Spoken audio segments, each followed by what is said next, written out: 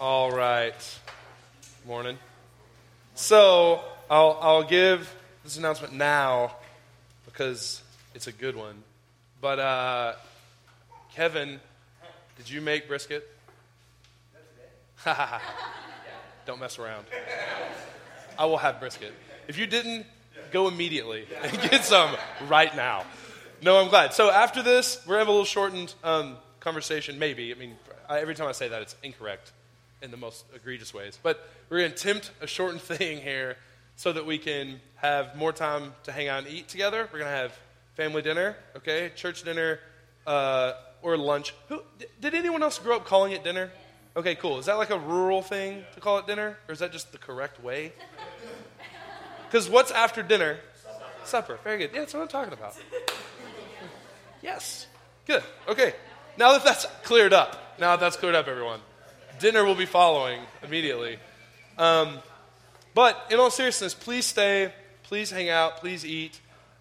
We don't do a lot of things as a church that's like full church, spending time, just spending time, okay? We do a lot of restore group things and all that, but we don't do a lot of just hanging out. And then since the Boydmans are here, it'd be even more exciting. So please stay and eat. There's plenty of food. Kevin and Meg's Restore and everyone, I just list everyone. They made all the food for us, which is super kind. So enjoy it. I think there's pasta salad even, which goes great with brisket, right? So it'll be awesome. I'm just giving you a hard time. German potato salad? That's what I'm talking about. It's going to be good. Let's just be done. Let's just go do that right now, right? I am honestly like, ooh. Okay, so let's turn, though, to Acts 3, and someone give me a very,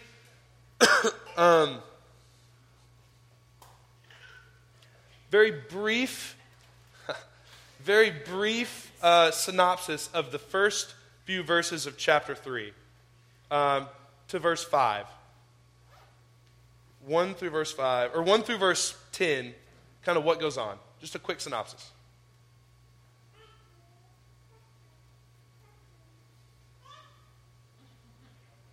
So they're in the temple. I'll help us start. So they're going to the temple, Peter and John, and they meet someone. Okay. What is his situation? Yeah. He was? Right. Because of? Help him out? Very good. You're exactly right. Yeah, because he's crippled from birth. Exactly. Can't walk. Yeah, man. He can't work, right? Physically, and he is now an outcast of society because of this. And then what happens? Peter tells him to stand up, and he jumps around, right? Leaps, jumps, dances, yells, I would assume. And again, we cannot think of this, and it's been in my head in funny ways this whole week, and because I'm ridiculous. But we cannot think of this as like this super tame event, okay?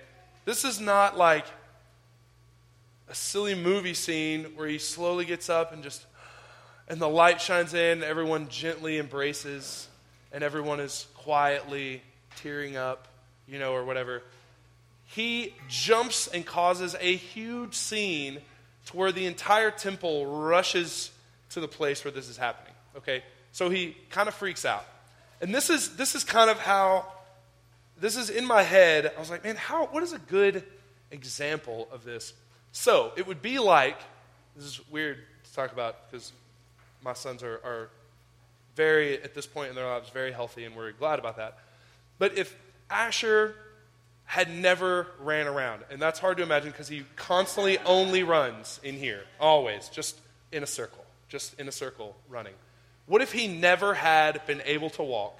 He had a little kid chair, my wife's occupational therapist, so it would be a good, a fit for us to be able to care for him. But what if that had never happened? He had never been able to. We all know him as this boy who is sweet and funny and crazy and wild savage, but not in a running way. And then today, Holly Phillips just bursts in the door and screams, Asher is running and jumping, what would we do? We would probably all rush over there. I would freak out and say probably inappropriate, joyful things, run over, and we would want to see it, right? It would be crazy. We would be like, oh, and then if he is, it would be just mayhem, I would hope. I mean, I would be weeping. I would be excited. I would be in disbelief. I would wonder how this happened, like, please tell me it's permanent. Like, what is this, right? Like, he's probably happy. The whole thing would fill us with immense joy, right? You should, it's personal, so yeah, you're going to be like, of course. But it would, right? That would be crazy. And we would love it. And it would be something we just wouldn't know how to talk about with family and friends after this, right? To be like, if your mom's like, I know it'd be so crazy. It'd be crazy. Think about the conversation if your mom calls and it's like, how was church? You're like, well, it was fine. A kid started walking that had never walked. It was a little bit rowdy, right? How do you explain that to anyone? What do you do? What's the proper course of action? And that's where we find ourselves. And we have to continue to remember this is not just a gray narrative. These are people that are emotional, real, loving, disbelieving, very believing, faithless, faithful, real people that react like real people and say real things and react in real ways. We have to remember this when we read these stories. Okay, so let me read. I'm going to go back a little bit to verse 6, but then we're going to focus on 11 throughout. This is what it says. Then Peter said, silver or gold I do not have, but what I do have I give to you. In the name of Jesus Christ of Nazareth, walk. Taking him by the hand, he helped him up, and instantly the man's feet and ankles became strong. He jumped to his feet and began to walk. Then he went with him into the temple courts, walking, jumping, and praising God. When all the people saw him walking and praise him, they recognized him as the same man who used to sit begging at the temple gate called Beautiful. And they were filled with wonder and amazement at what had happened to them. And while the man held on to Peter and John, which I think is beautiful, a grown man that's just now has life and is walking and running is clinging to these men, thanking them maybe, kissing them maybe, high-fiving, surely something good, right? Just, what do you even do? How do you hug hard enough for that when that happens, right? So you have this scene, and all the people were astonished and came running to them in the place called Solomon's Colonnade. When Peter saw this, he said to them, fellow Israelites, I love the statement, more than you know. Fellow Israelites, why does this surprise you? And they're like, get out of here with that. What? You know why? If you just want to tell us something, just tell us. Don't be like, everyone, why does this surprise you? Well, a guy's running around leaping who couldn't. That's the main reason, right? Dude, why does this surprise you? Why do you stare at us as if by our own power or godliness we made this man walk? The God of Abraham, Isaac, and Jacob, the God of our fathers, has glorified his servant Jesus. You handed him over to be killed, and you disowned him before Pilate, though he had decided to let him go. You disowned the holy and righteous one, and you asked that a murderer be released to you. You killed the author of life. That is not the statement you expect after this person being healed, right? He could have led with joy or something. Instead, why does this surprise you? Do you think we did this? No, actually, let me tell you a story about the one who did this. You just killed him. He's the author of life. Pilate planned to just flog him and give him back, and you said, no, we disown him, which is even different than kill him, which is unique. He puts this in there and reminds them. It's not just murder that man, it's he is not one of us, which is also like even a deeper cut to the cause of Jesus and to the kingdom and to what Jesus had been saying to them. So yelling that at Jesus was even more of a cut, right? It wasn't, no, we reject you, as you were never one of us. We disown you, which is, so much sharper, right? So much sharper. And he calls all of it out. And he says, not only did you not want him released, you disowned him. You disowned the author of life, and you had him killed. The author of life, the one whose exhale healed this man. Look what you've done. And he continues. He said, but God raised him from the dead. We are witnesses of this. Now, here's what's important. And I want us to know this, and what we do with it, I'm honestly not real sure, except we'll talk a little bit. But we are witnesses of this. If he would have said this without this act of healing, is it as heavy? Legitimately. No, probably not. Right? If I say, I don't even have an example. If I'm just there, there's no better example than that. They heal someone, everyone's amazed and going nuts about it and surprised. He gives them these harsh statements, and he's like, and also God raised him from the dead. By the way, we saw that personally. It means something now that it wouldn't have right before they healed the person. Right? Does that make sense? We have got to take that to heart. We've got to take that to heart. Us saying, yes, we believe in the way of Jesus, or we believe in the kingdom of heaven at hand, or I'm a Christian, or whatever else. Really, more weight happens with that statement when there is power behind it, when there is action behind it, when there is fierce love behind it, when there is generosity and sacrifice behind it, when the Acts 2, 42 through 49-ish way is being lived, when it's being lived out by people,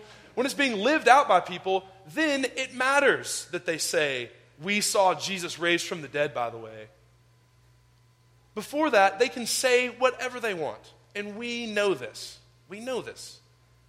Unfortunately, our culture screams it at us. Our Christian subculture says so many things that honestly, in my opinion, don't matter very much because there's no power behind them. We are also guilty of saying, oh yes, we believe that racism is evil. Yet, where is the power behind our words where we have shown that, yes, our lives display that racism is evil?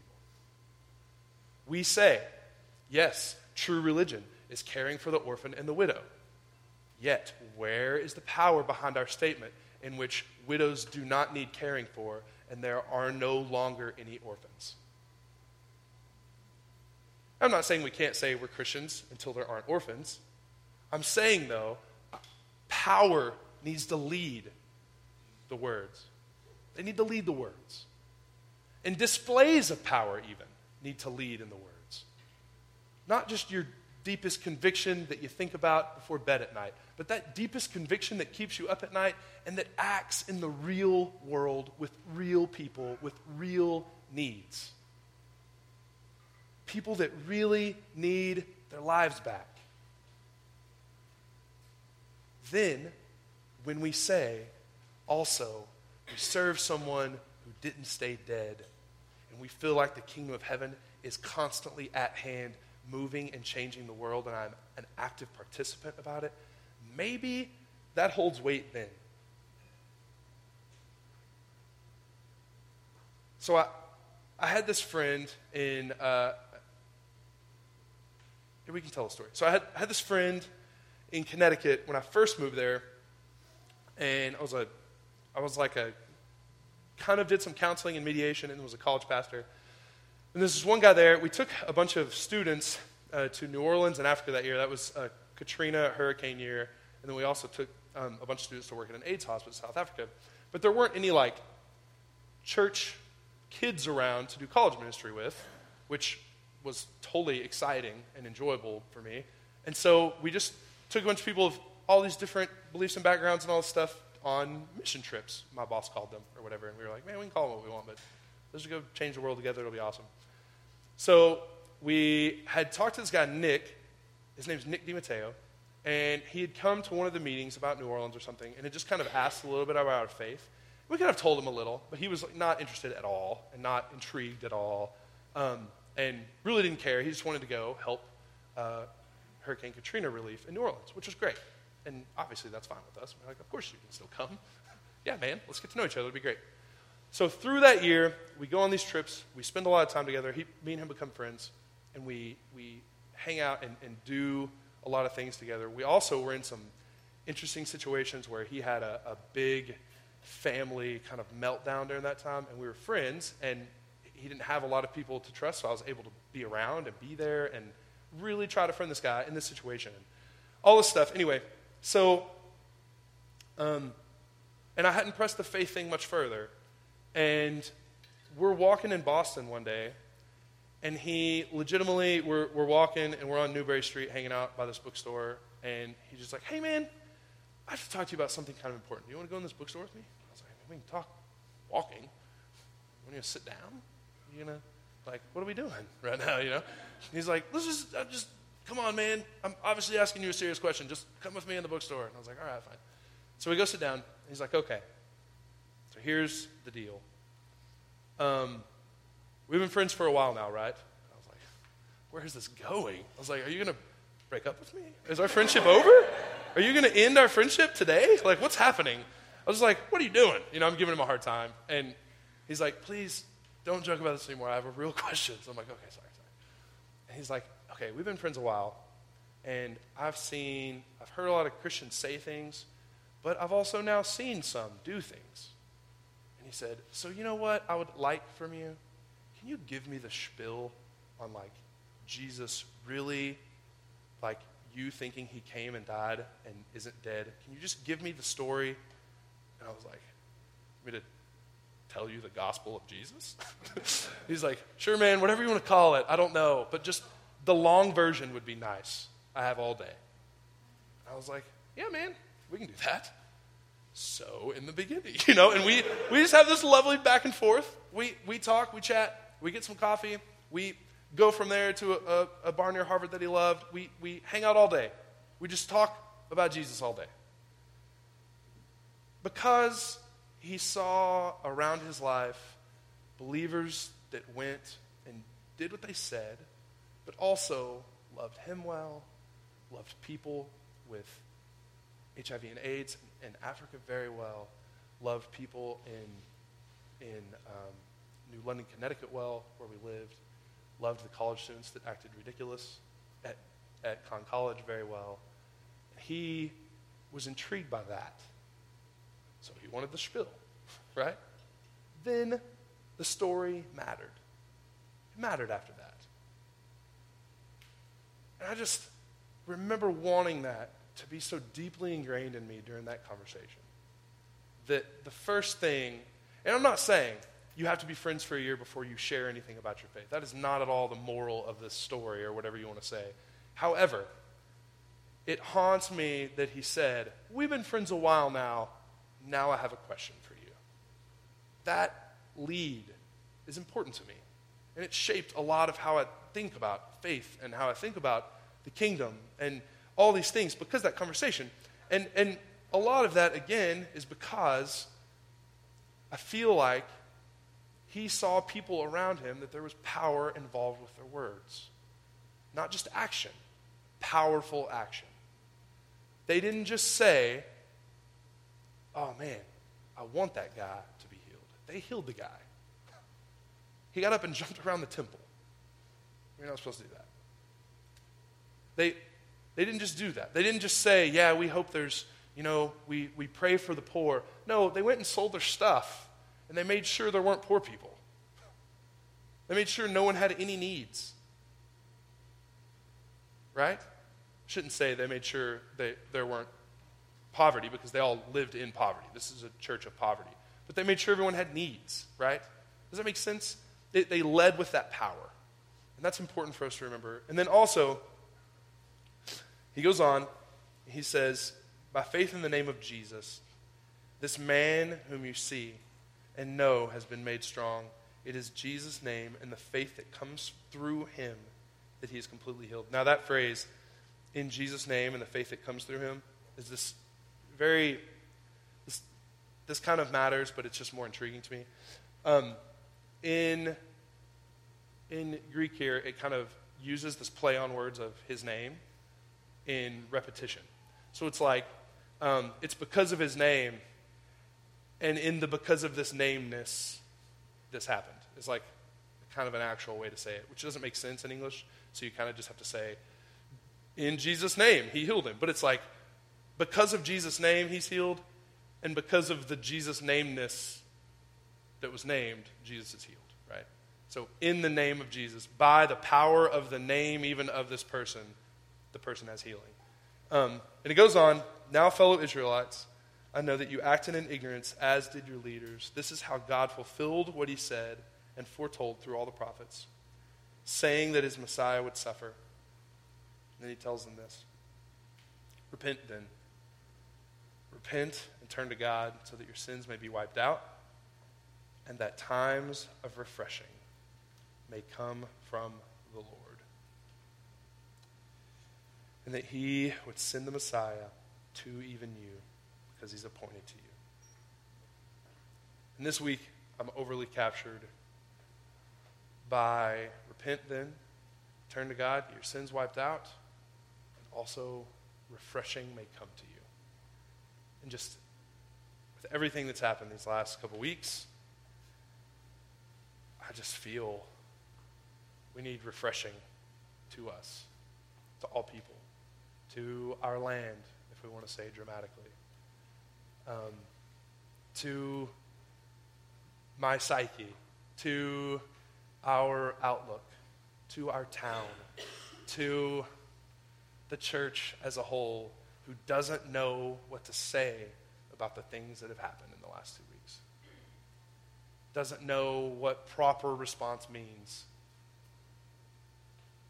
Doesn't know if it has any right to say anything because it hasn't said anything about institutionalized or systemized racism for the last however many hundreds of years. So how now do we have a voice? We need refreshing. We need repentance. Legitimate, turn in our ways, repentance. For not standing for injustice, for, as we talked about yesterday, for being okay with certain wrongs because we benefit from them slowly and surely every day, from turning blind eyes to wickedness, to allowing ourselves to be a part of it, for simple, ingrained in us cultural things that cause distress in other people, for our need to get ahead at work that puts someone else behind, for our seeking our own security before the needs of other people. That is what I'm trying to figure out how to repent of.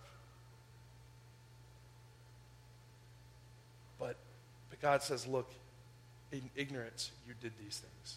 In ignorance they put the Son of God to death. He says, in ignorance, you did this. But ignorance doesn't leave out blame.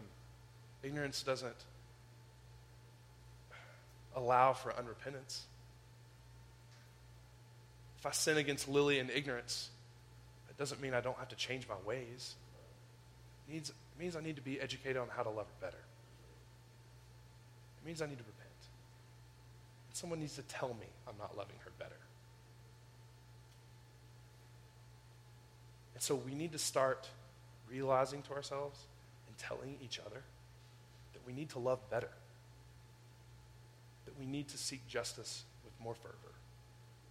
That we need to, in the name of Jesus, enact the power of the Holy Spirit together. In real life, in real time. Not through stories of 9 years ago when I lived in Boston. And not through, I don't know. But we need refreshing. And And just, I know it's not a simple formula. I know that. But it seems this week, I at least am overly caught by, repent then. Turn to God. Leave your ignorance ways in the past and push forward and see refreshing in your land. And I know, again, we are saying that on a Sunday morning where it seems like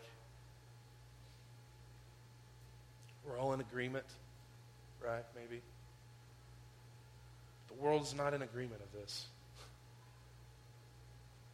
I mean, our families aren't in agreement with this. We haven't shown to be, anyway. So as we seek this, and as we seek to live lives of power so that people give to thoughts of our faith we say guides our life, then repentance of our ignorance is necessary. And helping each other see our blind spots is necessary. And I need you. I need you in that way very much. I need to go with the two of you on Saturday. Because y'all think in such a beautiful way about social things, and I need it. So I'm thankful. I need you talking about the power of the Holy Spirit because I don't think that way. I try, I need to. But I can't without you. So help me. Help us. You know? I need an active, legitimate, I don't just say things, I live justice like the two of you do. Badly. I need it. I need to see it with your neighbors more. Because I know you do it. I know the love your community has for you. And the way people talk about you when you're not around. And we need it. Badly. Eric, you better keep loving people that are difficult for the rest of the society to love. Because you're what they got. We need you to help us. But you cannot stop doing that. You have to expose our ignorance so that we can repent, man. You have to.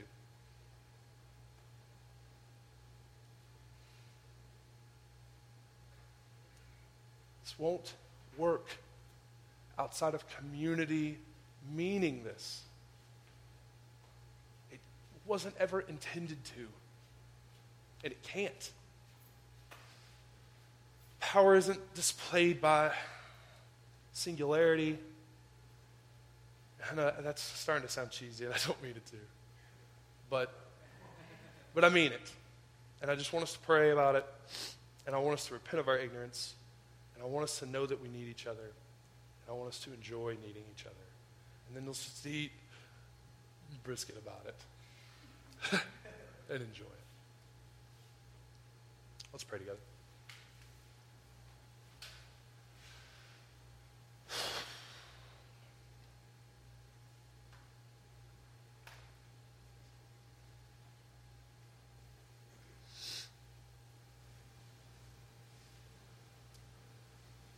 Too often we are not caught up and embarrassed by our ignorance, Lord. So please help us. We feel we're strong enough or righteous enough or better than most, or whatever it may be to help us just feel good enough to live unrepentant lives. But we do it. I do it.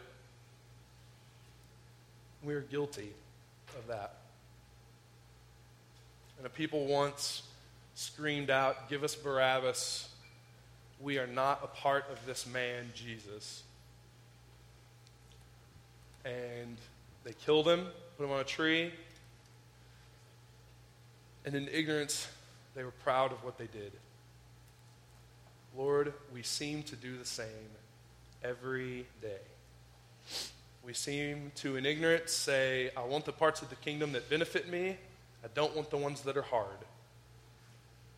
I want the part of Jesus' life that helps me have social standing and keeps me looking normal and holy enough with my peers, but the true holiness and life of Jesus is a bit much. God, please help us to repent. Please help us together to find a new way. Please help us truly together bring about your refreshing to our world. There's such a tension in my life and in our life between waiting on you and bringing about refreshing. So just help us to struggle all the way through that and attempt to bring it about, and then also rely and wait and watch for you to achieve it. Lord, we love you. And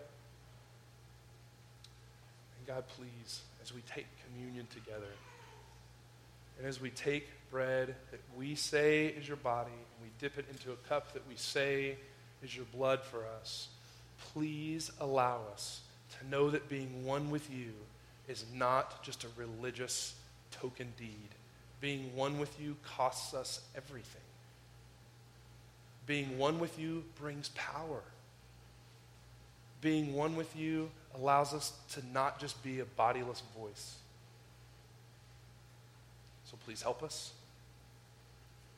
Please change us. We ask this in your Son's name.